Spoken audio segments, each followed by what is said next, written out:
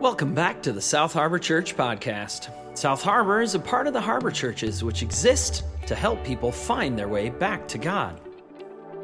This week, as we continue our study from Genesis, Pastor Tim brings us a message where we wrestle with the complicated issue of addiction. As always, for more information about how you can become a part of the South Harbor Church community, stick around after the message. And now, let's head over to Pastor Tim. If you have a Bible, we are going to be in Genesis chapter 11. Genesis chapter 11. If I've yet to meet you, my name is Tim.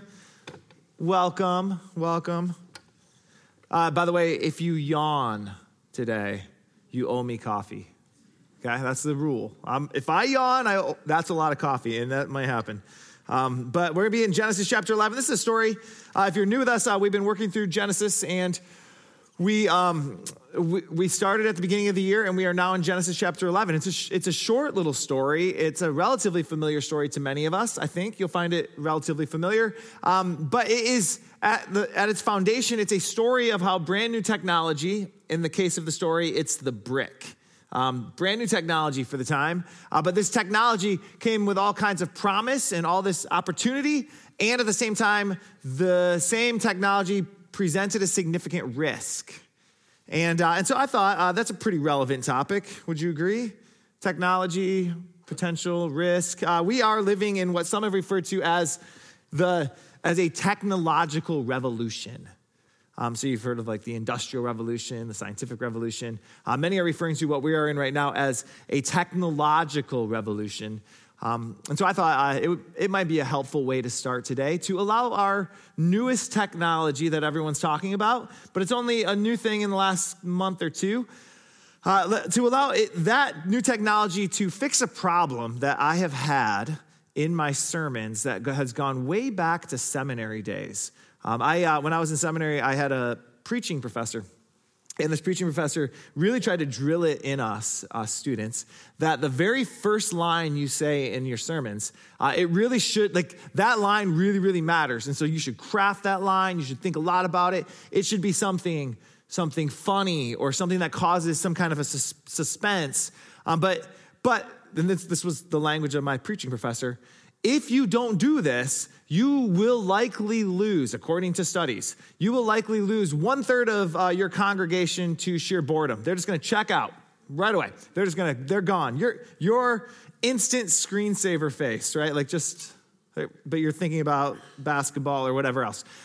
That was 15 years ago, a little over 15 years ago when that advice was given to me. And what I've recognized to the disgrace of my preaching professor, that the line that he told me, so back then he critiqued my sermon and he said, gave me some advice on the sermon, but the very first thing he said was, you got to fix that opening line. That's a bad opening line. It's a really boring opening line. And to his disgrace, I have not. I've actually used the same opening line. You may have noticed this. For 15 years, I think every Sunday I use the exact same opening line. The line you've heard me say again and again and again and again and again, if you've been with us, is, if you have a Bible, please turn with me to, and then I give the Bible passage so today it's, if you have a Bible, turn with me to Genesis chapter 11.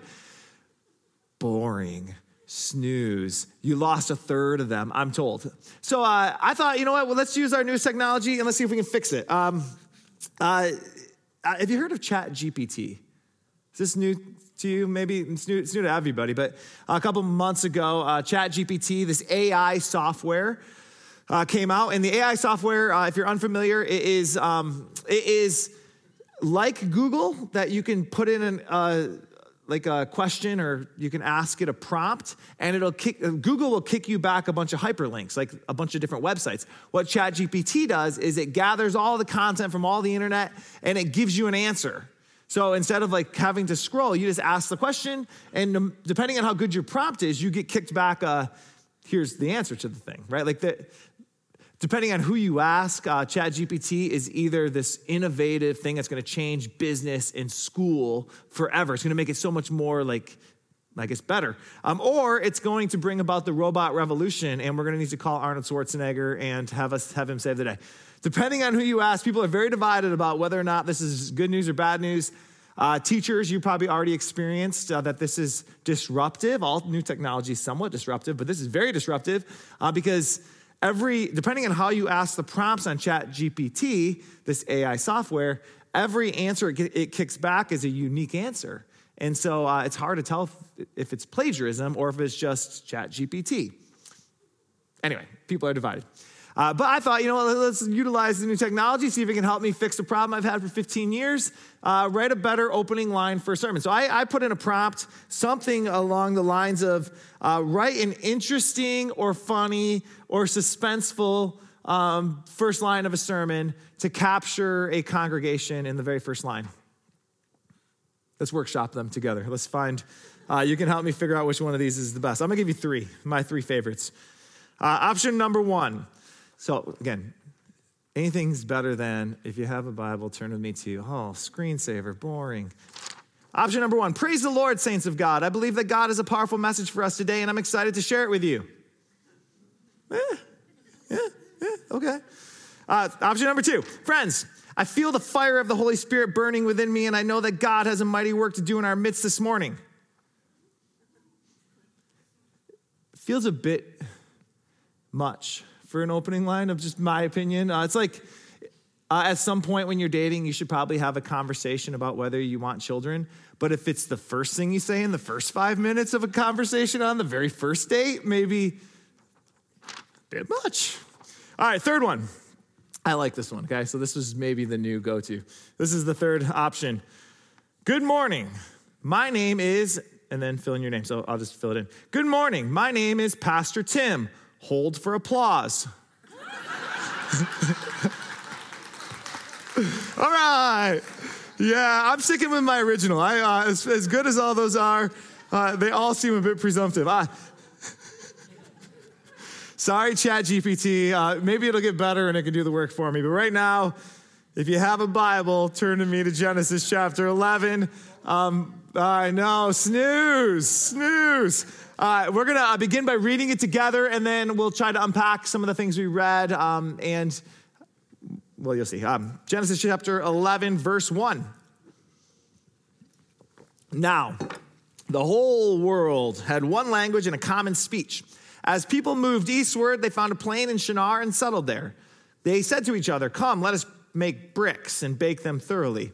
They used brick instead of stone and tar for mortar. Then they said, "Come, let us build ourselves a city with a tower that reaches to the heavens so that we may make a name for ourselves. Otherwise, we'll be scattered over the face of the whole earth." But the Lord came down to see the city and the tower the people were building. The Lord said, "If as one people speaking the same language they have begun to do this, then nothing they plan to do will be impossible for them. Come, let us go down and confuse their language so that they will not understand each other." So the Lord scattered them from there over all the earth, and they stopped building the city. That is why the city is called Babel, because there the Lord confused the language of the whole world. From there the Lord scattered them over the face of the whole earth. That's the story. Short story, 9 verses. It's one of the shorter stories in your Bible that is one of the kind of big stories in your Bible. It's only 9 verses long, and there's a lot of angles we could take on this particular story. We could play our favorite game. We could play Find the Elephant, because there's a lot of them in here, right? There's a lot of really interesting questions that I think we should ask, and they will take us on a journey that would be really good to go down. But this morning we're not going to do that, so I'm sorry. Maybe we'll do a cutting room floor at some point, and we'll kind of cover some of that. But we could talk about, this is the story that will be one of the foundation stories for a city called Babylon.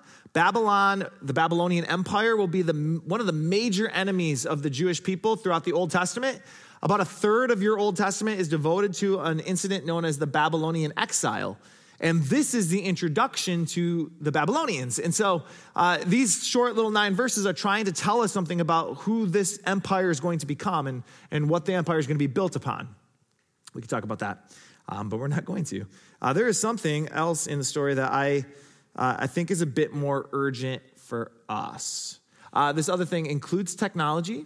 That's why we start there. It includes technology, but it's not limited to that. In fact, I think you could place technology under a bigger umbrella. And this bigger umbrella is something that our families, almost all of us, I would imagine, at some level in our families have dealt with this. Many of us have friends that have gone through this. You know, it's funny the first time, and then the second time is kind of funny. But when she interrupts every single time, you start asking if Siri. Anyway, on technology of all sermons. But I want to spend time thinking this morning about the subject, the bigger umbrella, the subject that many of us have wrestled with, the subject of addiction,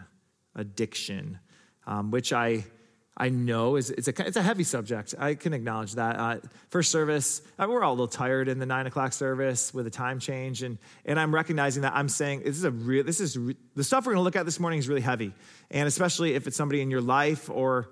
I try always with these kinds of messages that are really targeted and pointed to acknowledge it a couple weeks ahead and let people know kind of what's coming. I don't want anyone ever to feel like they're on the spot. And this is one of those messages, like it's just really personal for so many of us. For others, it's like I haven't dealt with that, and maybe this is just something you file away in the background somewhere. But for a lot of us, this is a tough one.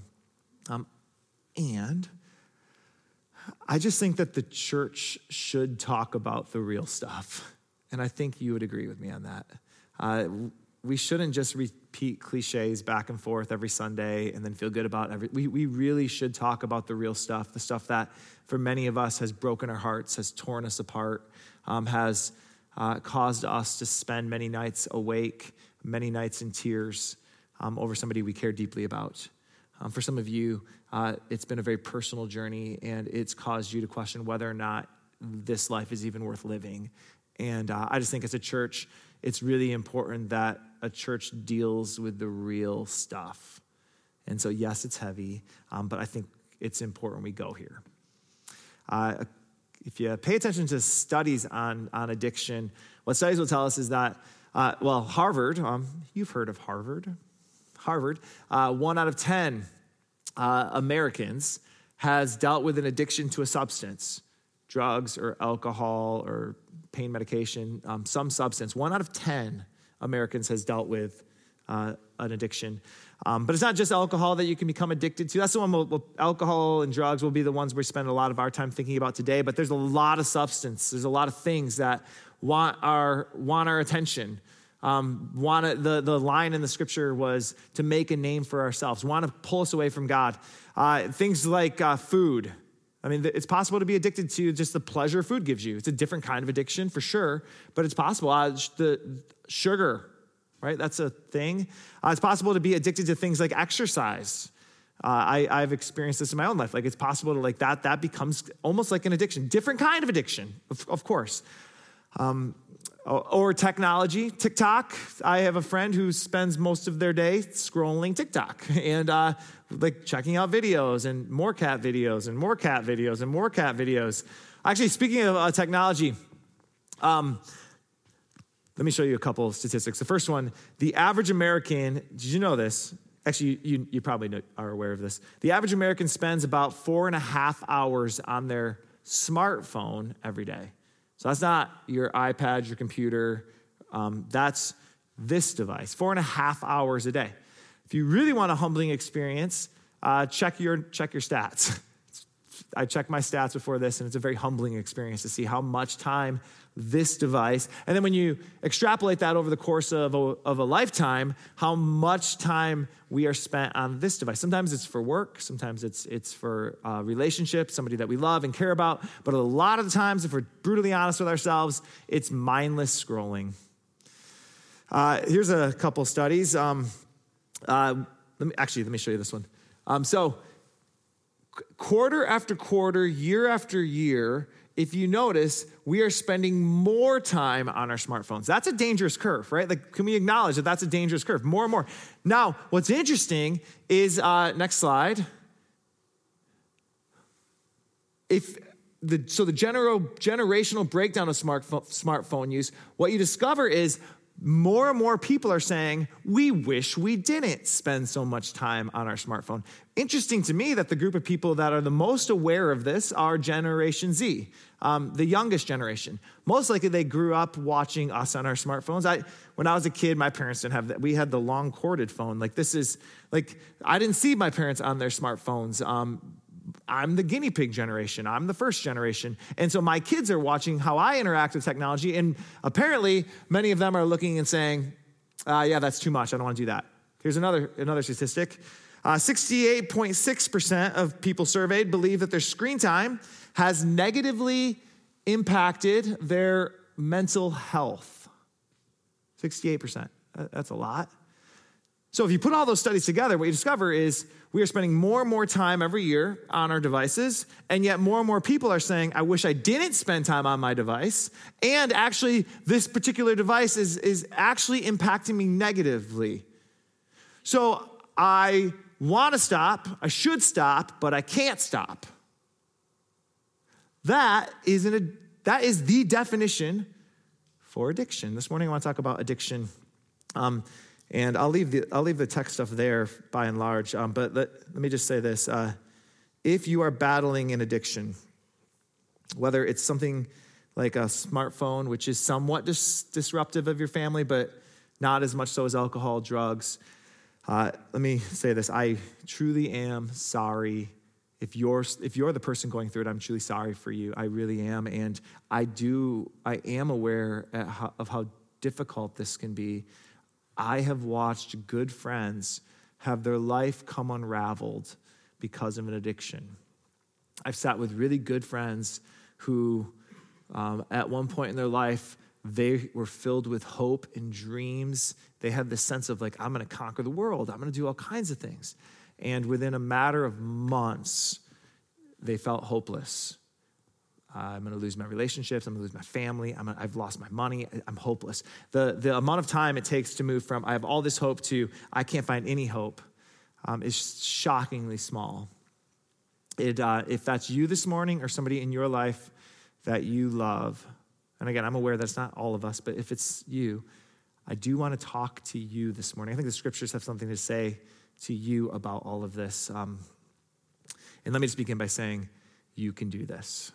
You can do this. Today does not need to be a repeat of yesterday or the day before or the day before. You can do this. You can do this. There is no one or no thing that deserves to be the master of your life other than Jesus. And if something else is sitting on the throne at the center of your heart, you can do this. And I want to talk through the scriptures with you around how. Now, if you're thinking, like, what does this have to do with the Tower of Babel? That's the right question. What does this have to do with the Tower of Babel? Let me walk you through it. Notice how the story begins. Genesis 11, verse 1. Now the whole world had one language and a common speech. As people moved eastward, they found a plain in Shinar and settled there. Let's pause here. You have 9 verses to tell one of the biggest stories in the Bible. They're setting up the foundation for Babylon. You have 9 verses. That first verse seems really relevant to the story that's going to unfold. The second verse feels like a throwaway verse, which is the elephant question. Why is that verse there? They moved eastward and found a plain and settled there. It feels like you don't need that verse. You could tell the story without that verse. Why that verse? Well, it turns out that word east, the direction that they moved, comes up a lot in the first 11 chapters of Genesis. And almost always that direction of east is meant as like a picture for a movement away from God. For instance, Adam and Eve, when they leave Eden, what direction do they head? East. Cain, after he kills Abel, God sends him out. And what direction does he head? East. East is almost always this picture of, if God says this is the direction to walk, east is almost always a picture of, I'm going in the other direction. If God says to partner with me in bringing wholeness and peace and shalom, east is almost always a picture of, yeah, I'm going to do it my own way. In fact, if you just scan through Genesis, you find almost every character has a moment where they find themselves moving east. Genesis, a couple examples. Genesis 13, we meet a man named Lot, the nephew of Abraham. We meet a man named Lot, and we read that he sets out towards the east, where he eventually winds up in Sodom, as in Sodom and Gomorrah, the city of sin. Then if you move ahead a little bit, Genesis 25, we read a story of, again, another story of Abraham, this time with his son Isaac. And we read that Isaac is sent away to the east. He moves to the east. And then we read about all the struggles that Abraham's son Isaac is going to go through in the east. And then I'm moving ahead a few chapters. Now we read about Isaac's son Jacob. And Jacob, he also journeys east to an eastern people where he is essentially tested and tempted again and again and again. My point is, east is a direction in the Bible that often is connected to a movement away from God. A movement away from God. What's interesting in this story is they are moving east, but it's not just that they're heading east. Adam and Eve headed east. Cain headed east. In this story, we read that they're settling there. They're living there. They're like totally fine with it. One of my favorite authors is a guy by the name of C.S. Lewis. Have you heard of C.S. Lewis? C.S. Lewis he was an author in the 40s and 50s, and maybe he's, I don't know that there's anyone who's done it as successfully as he has. What he would do is he would take philosophy and theology, and he would tell these stories. Often kids could understand them, and adults would find even deeper things. And they were written for all generations, and he would take the deepest truths of the Bible and he would tell them in a story form. And now there's lots of books that he writes that are fiction, and then there's others that are nonfiction. I love his nonfiction stuff. Mere Christianity is great. A Grief Observed is great. But his fiction is fantastic. He's got a series, my favorite book, a book series that he's written is a series known as, it's probably the most famous of his, a series known as The Chronicles of Narnia. Familiar with Chronicles of Narnia?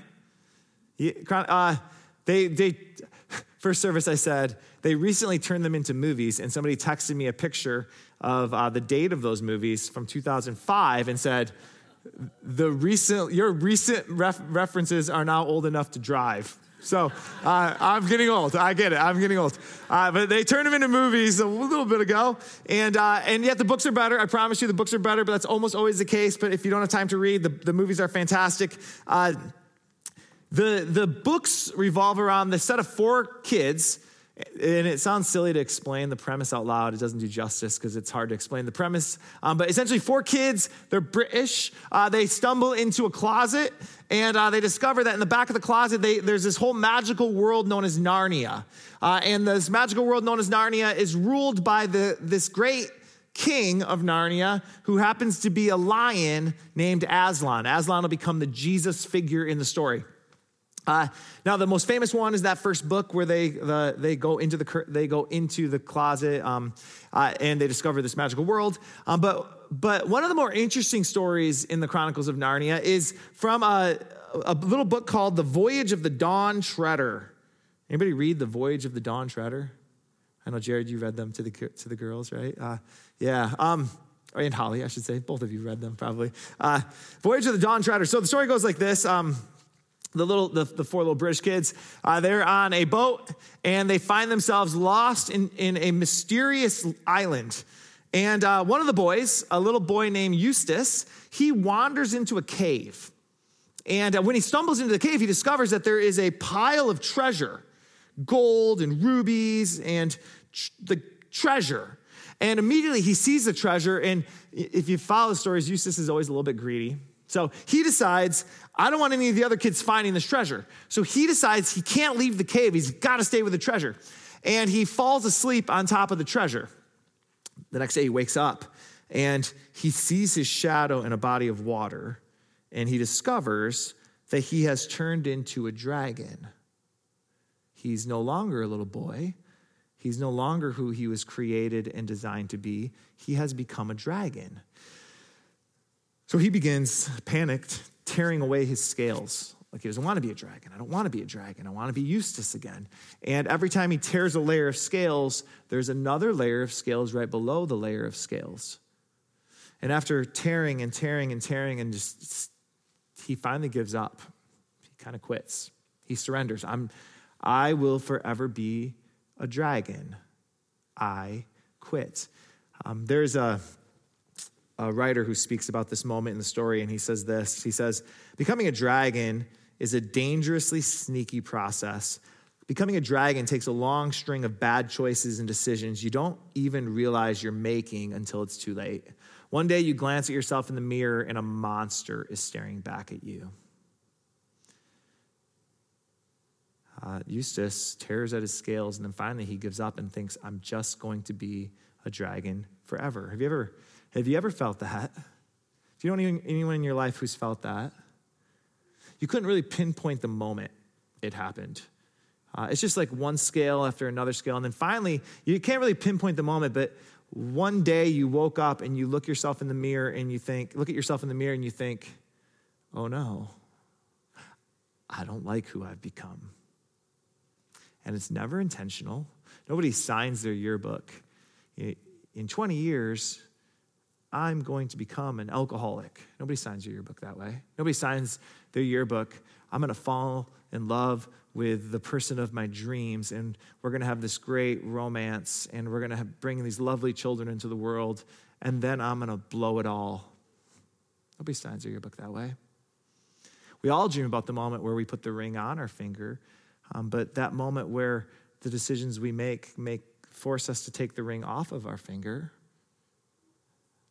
The conversation with the children to say, this is not your fault.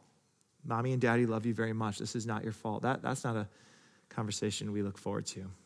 It's a slow and dangerous and sneaky process. It's scale by scale. In our story, it's just a slow slide east. Adam and Eve head east, Cain heads east, and pretty soon you're settling east. There's a song. It's actually a songbook in the middle of your Bible. It's hard to see it as a songbook because we don't have the music for the songbook, but we call them the Psalms. And the first song is written by a guy named Solomon, King Solomon, David's son. And Solomon writes this song about that I think perfectly describes how this whole process tends to work. This is how he opens the very first song in the book of Psalms.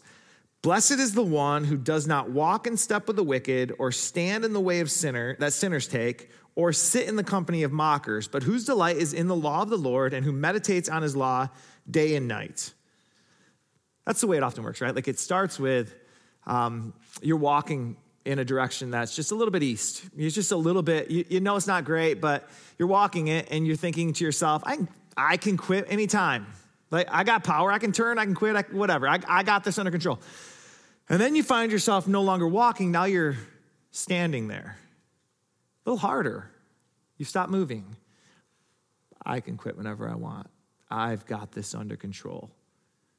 And then it goes from walking to standing, and now you're sitting there. And now it takes a little more energy to get up. Now the work to get back to where you want to be is a little bit harder. Now you begin to wonder, is it even possible to get back? Adam and Eve set out east. Cain sets out east. And then we get to the Tower of Babel and we read that they've settled there. And this is the movement, isn't it? This is the movement of sin. The movement of sin is never intentional, and it's very rarely immediate. It's almost always a slow slide, this slow movement in the wrong direction. I remember when I was in my kind of low to mid 20s, I found myself, I had just gotten out of a relationship, and it was a broken relationship, and I had this broken heart and this broken sense of like, who am I? And because of it, I found myself making a series of bad decisions again and again and again and again. And I had a moment, because we often find these moments. They're actually moments of grace when you look back on them. But I had this moment where I realized I don't like who I'm becoming. I don't like it. I'm not a man of integrity. I'm not a man of character right now. I don't like this. I got to do something about it. And I was hanging out with this crowd at this time, but I also had this other group of friends. You know how you tend to often have two groups of friends in these moments? And one group of friends is like, don't worry about it. Come out with us, come. And this other group of friends you should talk to, but you also know that they're probably going to tell you some truth, and you don't often want to hear the truth. But I realized I got to talk to this group. And so I talked to them, and it was a good friend of mine, and he said to me, I think you need to go to church again. I grew up in church, loved church when I was a kid, but had stepped away from it for a bit. So I decided to go to church. And that was a Sunday where I think about that Sunday a lot because I walked into church that day needing the church to say something important to me. Right? I just needed it. I needed the church to say something important. And because I needed some hope. And I show up at church, and I remember the sermon. It's about 30 minutes long. I don't know exactly all the points the pastor made, but I do remember the tone of the sermon was essentially, sin is bad, really bad. We shouldn't sin. God hates sin because it messes up your life. Amen. And I'm thinking as I'm listening, I'm like, well, I already knew that. Like, I already knew this. I already knew sin's bad. I shouldn't do it. God doesn't like it because it messes up my life. I know that sin will screw up your life. I know that what I needed help with was how do I unscrew up my life? That's what I came hungry for. How do you unscrew it up? Like, it's easy to figure out how to screw it up. How do you unscrew it up? But I left having this sense of, I guess I have to clean up a little bit first, and then maybe the church has something to say to me. But here's the problem. How do you clean up if Jesus is the only way to clean up? The only possible way, without Jesus, I had no way to clean up. Maybe that's been your experience. You found yourself slowly becoming a dragon. You didn't like it. And you thought, you know what, we're going to go to church. We're going to try this. And your experience has been, instead of speaking hope and life and light into your life, you got this sense of extreme judgment, extreme guilt, extreme shame. And you felt as though I needed some help to get set free, but I guess I can't come here for it. And if that resonates with you at all, hear me on this. If you felt like you failed, not once or not twice, or not 20 times, but if you've actually felt like maybe I am a failure, like maybe it's not just that I have failed, but I actually am a failure, it's really important to know that your Bible tells stories of people who felt the same way. And if God were to disqualify failures, your Bible as you have it, our Bible would not exist the way we have it. So think about the greats in the Bible. Moses, let my people go, Moses. Then you've got King David. Great King David slings down a giant, leads the empire. And then you've got the Apostle Paul, 2/3 of our New Testament written by this church planter who has this passion in his belly for the gospel. Moses kills a guy. David kills a guy, Uriah. Paul, first thing we read about Paul, he kills a guy, Stephen. If our failures disqualify us, Moses, David, Paul, and actually, if you go through your Bible, almost every single person God uses, some major failure in their life. It's actually the failure that God enters into their life and transforms their life. And no one told me that. That's what I needed to hear that Sunday. No one told me that. What I was told was dragons are bad and dragons go to hell. Don't be a dragon. What I needed help with is how do I undragon? Which brings us back to Genesis 11, the story of Babel. There's a detail in the story that I think is helpful to this conversation.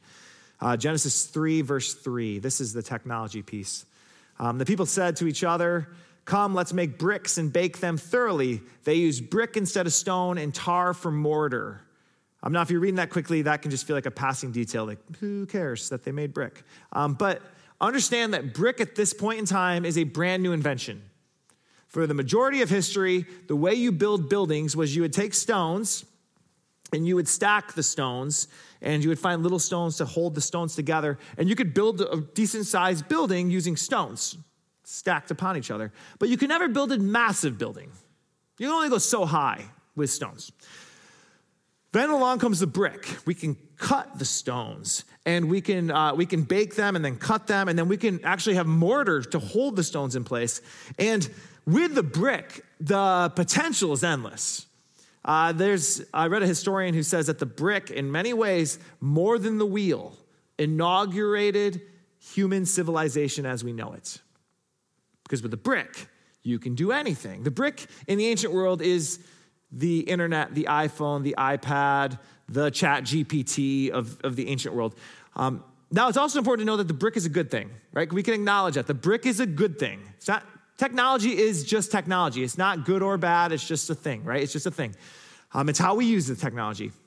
In fact, technology can bring us freedom with God. Actually, look around. Bricks.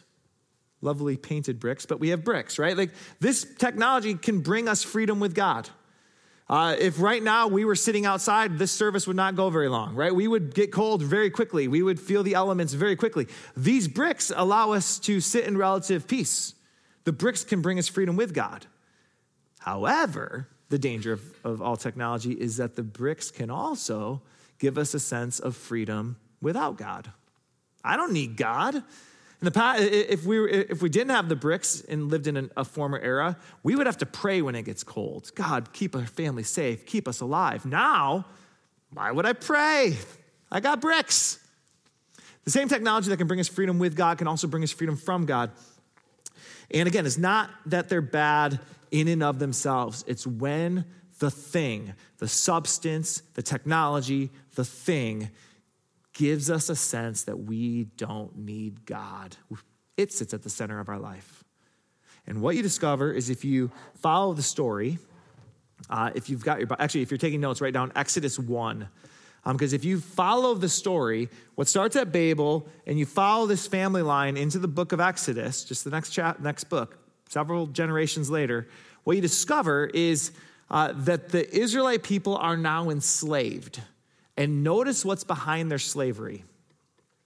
Verse 14 of Exodus 1.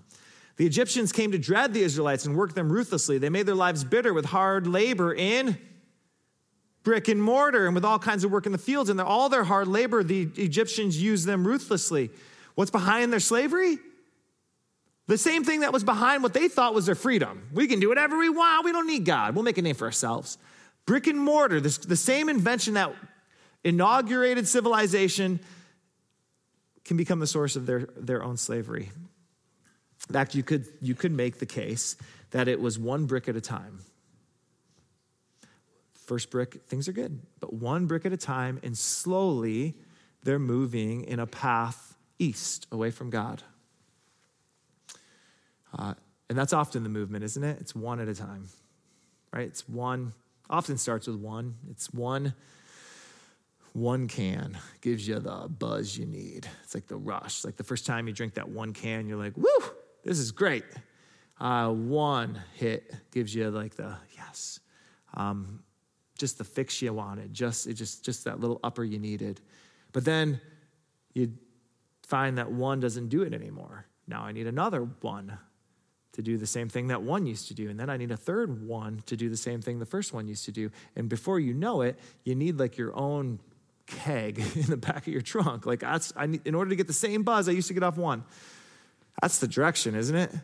Before you know it, you're like hiding bottles in like weird spaces in your house, and the next day trying to figure out where'd you hide all those like that. It starts with one.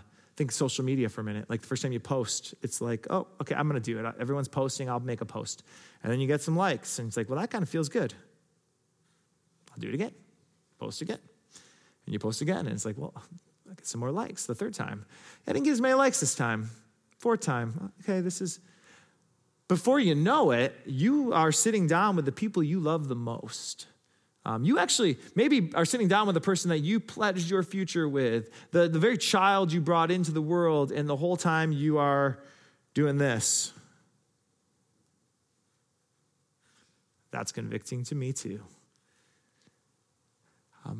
Starts with one, and it often progresses. And it's not always bad things, like you buy the sweater, you love the sweater, and then you get in the car, and immediately the first question you're asking is, I wonder if they have it in red, right? Like, and then before you know it, you're a slave to Visa.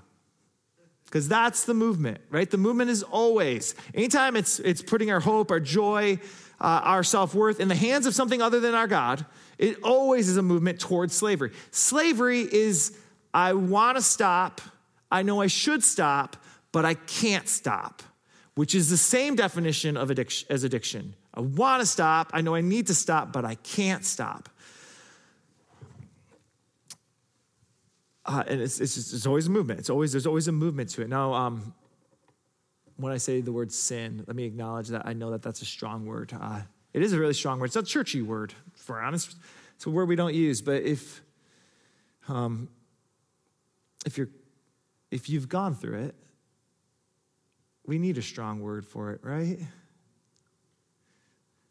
If you've watched somebody throw their family away and their life away, and you love them, you can't just say, well, they messed up. Like we need a strong word. We need to call it what it is. I have a friend who's a recovering alcoholic, and this friend it's always stuck with me. He said that getting to the next drink in the eyes of an alcoholic is like being thirsty and without water in a desert for 3 days. You will do whatever, you will hurt whoever in order to get to that next drink.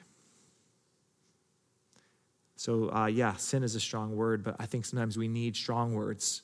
We need strong words. And again, it never happens overnight. It's always a movement. Bricks lead to more bricks, which lead to more bricks. Bricks lead to Babel, which eventually leads to Egypt. That's slavery.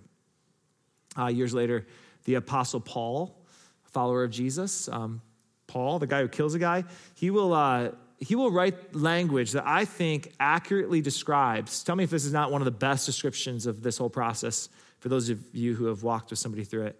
He says this. He says, having lost all sensitivity, they have given themselves over to sensuality so as to indulge in every kind of impurity with a continual lust for more.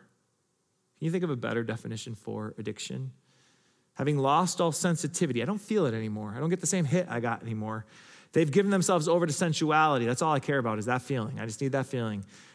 So as to indulge in every kind of impurity. I'll do whatever I need to do to get there. With a continual lust for more. It's never satisfying. It never satisfies. It is a slow and steady desensualization with a continual lust for more.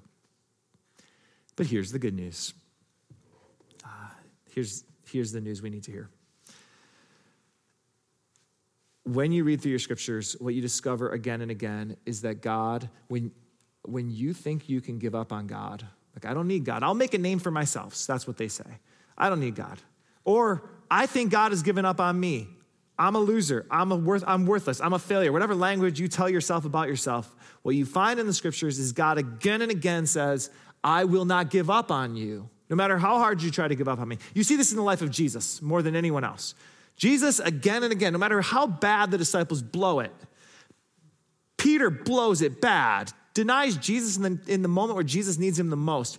And again and again and again and again and again, Jesus refuses to give up on them. He sees something in them that they don't see in themselves. And if you're here this morning and you've come to believe that Jesus has given up on you, the good news, I know it's hard to believe, he would never do that.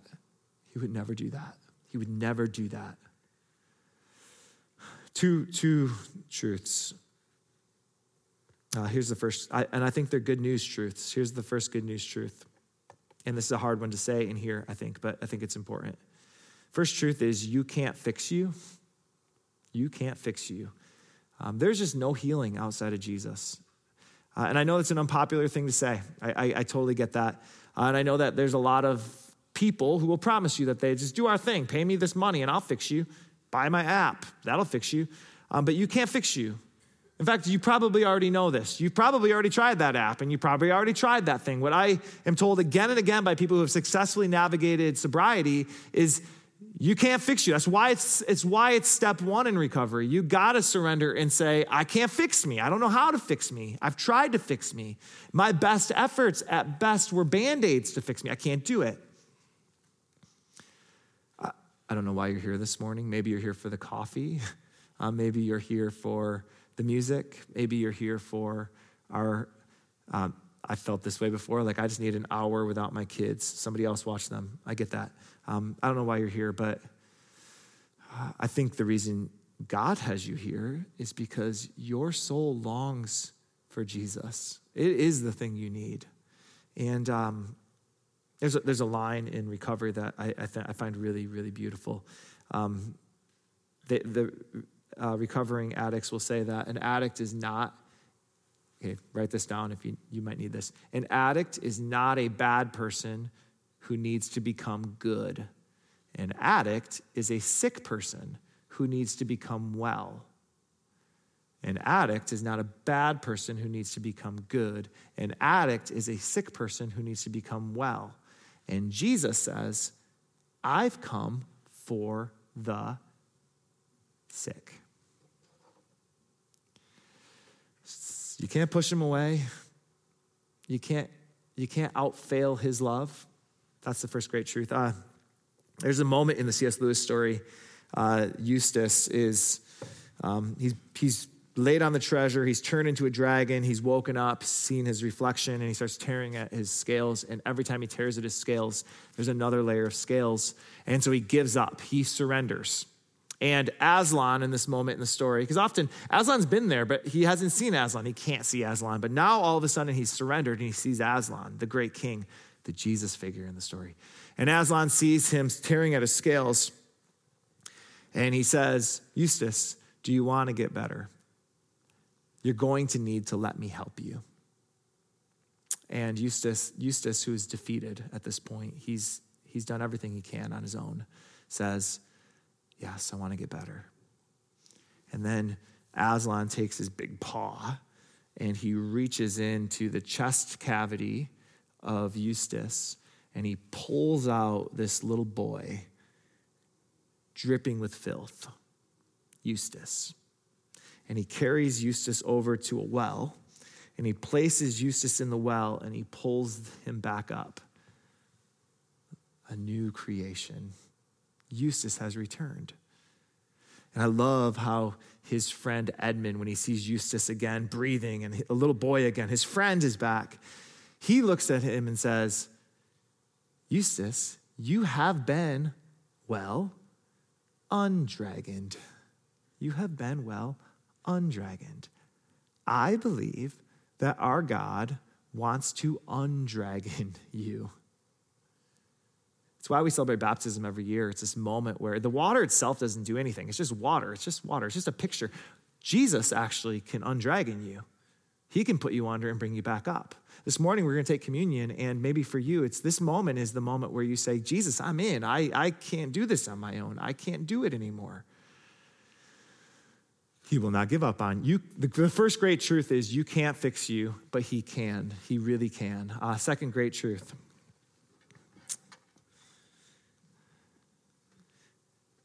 Here's the second great truth. You don't have to do this alone. You don't have to do this alone. You don't have to do this alone. The word in the scriptures again and again for this moment of renewal, restarting is, so if sin is a movement away from God, the word that Jesus gives for the movement towards him again is the word repent. You heard this word? Often repent gets loaded with all this like turn or burn, you're such a wretched. But to the first audience, they heard Jesus say repent, and then they heard him say in the same breath, believe the good news. Repentance, they said, is good news. Repentance is this idea that we're walking one way. The word repent is a Hebrew word teshuva. It means to turn.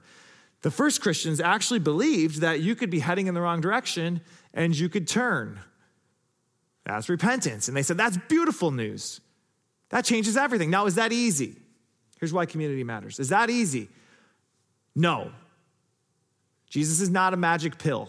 Just saying, Jesus, fix me, doesn't fix you. In fact, here are these words. Jesus says,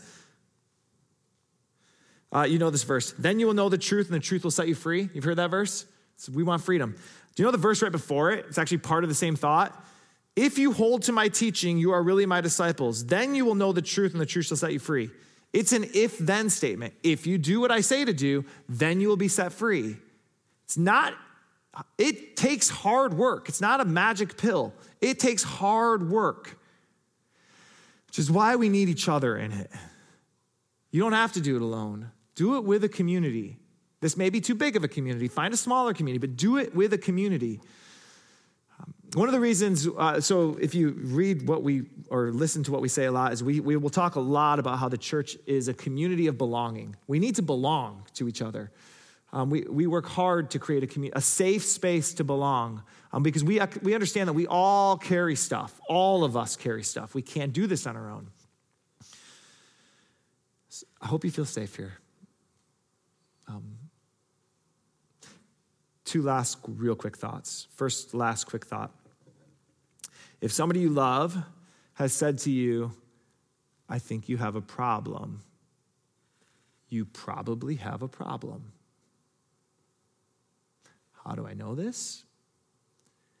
Because that wasn't easy for them to say. I have been that person who's had to say to somebody, I think you have a problem. And it's hard to say those words because you know that as soon as you say them, your relationship from that point on will forever be different. They will look at you different. They may reject you. Lots of times that's what happens. So if somebody loves you enough to say, I think this is something that's gotten out of control, there's a good chance. Your natural instinct is to defend. It's okay. That's what we do. But they're trying to speak to the deeper part of you. Second, last thought, I suggest finding a path. There are other people who have walked this before you. Don't try to create your own path. Find a path. It is hard work, but find a pathway. I recommend, if alcohol is a thing, or if it's alcohol, I recommend AA. It's a great path. It's been proven successful in many people's lives, built on deep biblical truths. If it's drugs, pain meds, I recommend NA. Is a great path. There's others, but those are paths I've seen work. In fact, when God pulls the Israelites out of slavery in Egypt, he gives them, the next moment, he gives them 10 commandments. If you read the 10 commandments, they really function a lot like the 12 steps. Here's how you stay free, Israelites, right? You want to find yourself back in slavery, break these rules. But if you want to stay free, this is how you stay free. Last, you hear me. You will make it through this. You will make it through this. But not if nothing changes. Not if nothing changes. Make today that day. Don't wait till tomorrow. Don't wait till the beginning of next year. Make today that day. Actually, I invite you to make communion that moment. We're going to take communion this morning. We have 2 stations up here in the front and a gluten-free option in the back, I'm assuming. I don't know. I see one back there. And the way we take communion here is you'll head forward and take the bread and dip it into the cup and then take and eat on your own. And there's nothing magical about this. Again, there's nothing magical except for what Jesus promises he'll do in us, which is he will actually meet us in our death and bring about our new life. Would you join me for a word of prayer? Lord,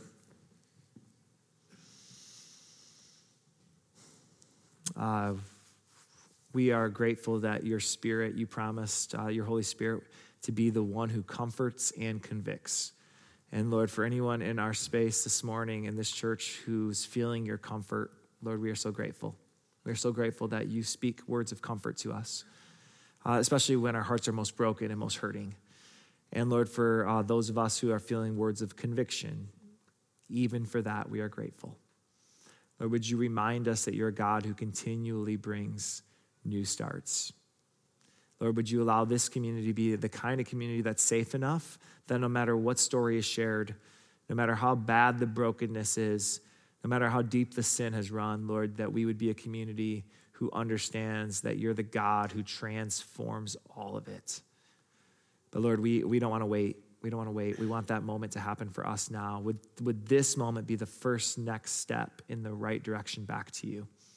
Lord, would you help us find our way back to you, we pray. In Jesus, we pray this in your name. And everybody said... We hope that this week's message has brought you both some challenge and some blessing. For more information about how you can become a part of the South Harbor Church community, find us on the web at www.southharbor.org or find us on Facebook and Instagram at South Harbor Church. And on Sunday mornings at 9 a.m., you can find our service streamed live on our Facebook page. And so from all of us here at South Harbor and the Harbor Churches, we want to wish you a blessed week.